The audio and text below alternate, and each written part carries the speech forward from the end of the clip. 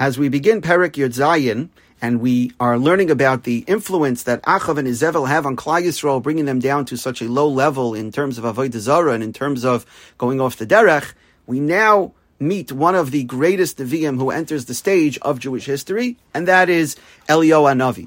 And the Mishpat Zav says that it's no coincidence that Eliyahu shows up now in this dar, because Hashem placed Eliyahu Dafka in this generation to help it withstand the evil influence of Achav and Izebel, and to provide Achav with a genuine opportunity to do tshuva. In fact, the Das Soifrim says that without Eliyahu Hanavi, the end of that dar, the punishment of that dar would have been far worse. So, with that little introduction, let's begin Perek Yud Zayin. The shir was started as a Schosli L'Nishmas Yecheskel Shraga ben Avram Yehuda. It should also be a Schosli L'Nishmas Rabbi Chiel Mecha ben Asher, Moshe ben Daniel, Chaim Elazar ben Shimshon Aryeh, and Esther Tzirov Bas Yecheskel, as well as a Schos for Fur Shlema of Chaim Moshe Shor ben Malka, Chaim Doi ben Menarachol, Chanolea Bashen Del Rachel, and Abadati ben Perel. So Perek Yud Zayin Pasuk Aleph, Vayomer Eliyahu Atishbi B'Toishvei Agilad. So Eliyahu Atishbi, who was a resident of the city of Gilad, says, Al Achav to Achav, Chai Hashem, I swear a shvua by the life of Hashem Elokei Yisrael, Asher Amadati Lefanav, whom I stood before, Im Yiyah Hashana Mo'ele Talamatar, that there will not be any rain or dew falling in these years, Ki Im Lefi Devari, except according to my word. Meaning that he makes a promise that there's not going to be any rainfall, except if Eliyahu will command that the rain should fall. So it seems like we're missing a little bit of the backstory here. We ended the last perek talking about the rebuilding of Yericho by Chiel and the death of his sons, and then we immediately transition into Eliyahu Hanavi pronouncing the shvua that no rain is going to fall. So it seems like we're missing a little bit of the connection, a little bit of the backstory. So we will rely on Chazal to fill in the details. But before we do that, let's get a little bit of an understanding of who Eliyahu Hanavi was, because we don't get a backstory like we sometimes do with major personalities in Tanakh, where we get their origin story and where they came from. With Eliyahu, he just shows up one day in Perek Yud Zayin without knowing where he came from. So we have three pshatim in the Midrashim regarding Eliyahu's origin. The first is the Yalkut. The Yalkut says that there were two great Nevi'im who came from Shevet Levi, Moshe and Eliyahu. Both brought Geula to Klal Yisrael, and therefore both are called Ish Elikim. The Rebbe Elazar says the famous memra that Eliyahu zu Pinchas, that he was actually a Kohen, and he was Pinchas ben Elazar. According to the Asayfrim, he had left Mitzrayim with Klal Yisrael, and miraculously was still alive many years later. However, according to the Shara HaGilgulim, Pinchas had died, and now Eliyahu came back as a Gilgul of Pinchas. So why does he show up now? So the Mechakatan explains that just as Pinchas stood up in Shittim when Klal Yisrael was sinning, when Zimri sinned publicly, and Hashem says, Heishav es chamasi me'al b'nei Yisrael, that he removed Hashem's anger from Klal Yisrael, so too Eliyahu's intention here, by decreeing a famine on the land, was in order to bring Klal Yisrael to do tshuva, to remove Hashem's anger from them in this generation. If you look at the Ralbag, he actually brings rayas from the Psukim to prove that Eliyahu was Pinchas. The Rambam writes in his introduction to Mishnah Torah that Eliyahu was a Talmud of Achia Shiloini. So that is one shita, that Pinchas zu Eliyahu. However, there's other midrashim that say that he was either from Shevet Binyamin or that he was actually from Shevet Gad. Here in the Psukim, he's referred to as Eliyahu Atishbi, and also from Gilad, we call him Eliyahu Giladi. Why is he called Eliyahu Atishbi and Eliyahu Giladi? So the Radak explains, originally he grew up in the city of Taishav, but later he settled in Gilad. And the Marikara says that Gilad was massacred during the story of Pilegesh Begiva. So Eliyahu did not want a city in Klal Yisrael to become a ghost town, to become desolate, and so he went and resettled the city and repopulated it.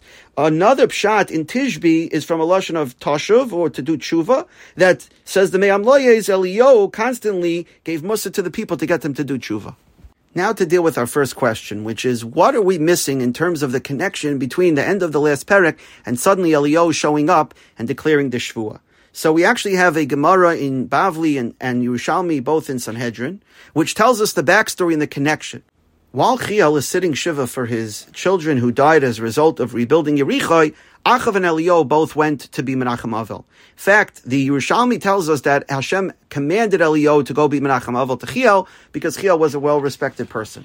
But Eliyahu was hesitant to go. He knew that he couldn't bear to hear them denigrating and putting down HaKadosh Baruch Hu. So Hashem tells him, go anyway, and if you decree something as a result of your visit, I will be Mekayim it. So Eliyahu goes. Now, when he gets to the Shiva house, he hears Achav, who's a good friend of Chiel, speaking harshly against Yeshua's curses. And Achav says the Musar Nevi'im the following. He said, Omri, my father added a city to Eretz Yisrael, and as a result, we saw his Malchus was blessed. So Hashem clearly wants cities to be rebuilt in Eretz Yisrael. So why was Chiel punished for building a city? So Eliyahu explained that they died because he was over the Gzeira of Yeshua by rebuilding Yericho, and therefore the curses came true. So Achav said it's ridiculous. Why would Hashem be Mekayim Yeshua's curse when the curse that Moshe, his Rebbe, pronounced remains unfulfilled? Because Moshe said the following. He said, if Klal Yisrael serves Avodah Zarah, there would be no rain. Right? That Hashem says, V'yatzar es hashmayim v'lo yeh matar. So Achav says, I put idols in every furrow and every field in Eretz Yisrael, and there's so much rain that I have trouble getting through the rain to worship the idols. That's how much rain there is. So the Talmud's curse would come true, but not the Rebbe's. So in the Sefer the Navi Journey, he explains that Achav is like anyone who is not interested in seeing Hashgacha Pratis and the power of Nevuah, so they'll always find a way to justify the attitude and say that the world is Hefker. So when Achav saw that the fate of Chiel's children, the fact that they were dying, was actually having an impact on the people, it was well known. As we saw, Chiel was a well-respected person, so everyone was schmoozing about the death of his sons, and clearly that it came as a result of the curse of Yeshua. So therefore, Achav did all he could to uproot it, making fun of the Koyachat Tzadikim, questioning whether this is really a punishment for being Oiver, Yeshua's curse. So, and that's why, says the Ber Moshe, Eliyahu shows Achav, I'm going to show you the Koyachat Tzadikim. I'm going to make a gzera that no rain will fall, and you will see that will be Mekayim.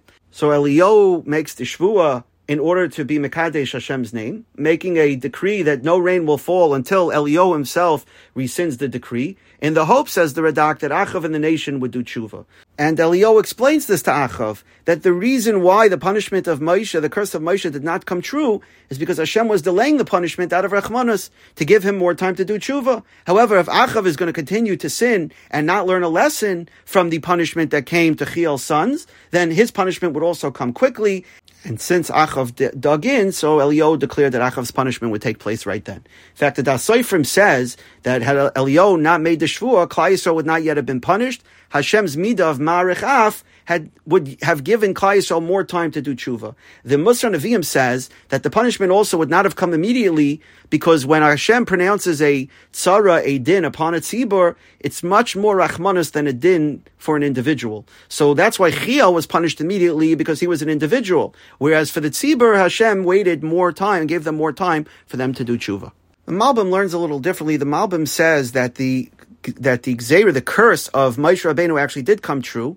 The curse was not that there wouldn't be rain, but that rain of Hashgacha, rain with Hashem's blessing, would be removed from Klal Yisrael. So Klal Yisrael would not have a special Hashgacha pratis by Hashem, but they would become subject to derech teva, to nature. So rain might fall, but derech teva, but they wouldn't get the special bracha of having Hashgacha pratis and getting rain that way. So rain did still fall for Klal Yisrael, but only b'derech teva, like it fell for all the other nations, not because they got a special bracha of rain at special times with special powers, special koyach to water the ground, like they would have if they would have kept the Torah.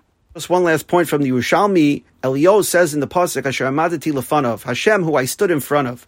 So the Yerushalmi asks, Eliyahu was Tiroinin l'neviim haya. Now in modern Hebrew, Tiroinin is a rookie, a freshman. So the Gemara is asking that Eliyahu was new to being a Navi. So what do you mean he stood in front of him? Eliyahu's career is just starting. So the Yerushalmi says that it means that when he stood in front of Achia Hashilaini, his Rebbe, it was to him as if he stood in front of the Shechina. The Radak says very simply, Asher amadati lefanov means Hashem, who I am used to standing in front of in davening. Tefillah is also referred to as Amida.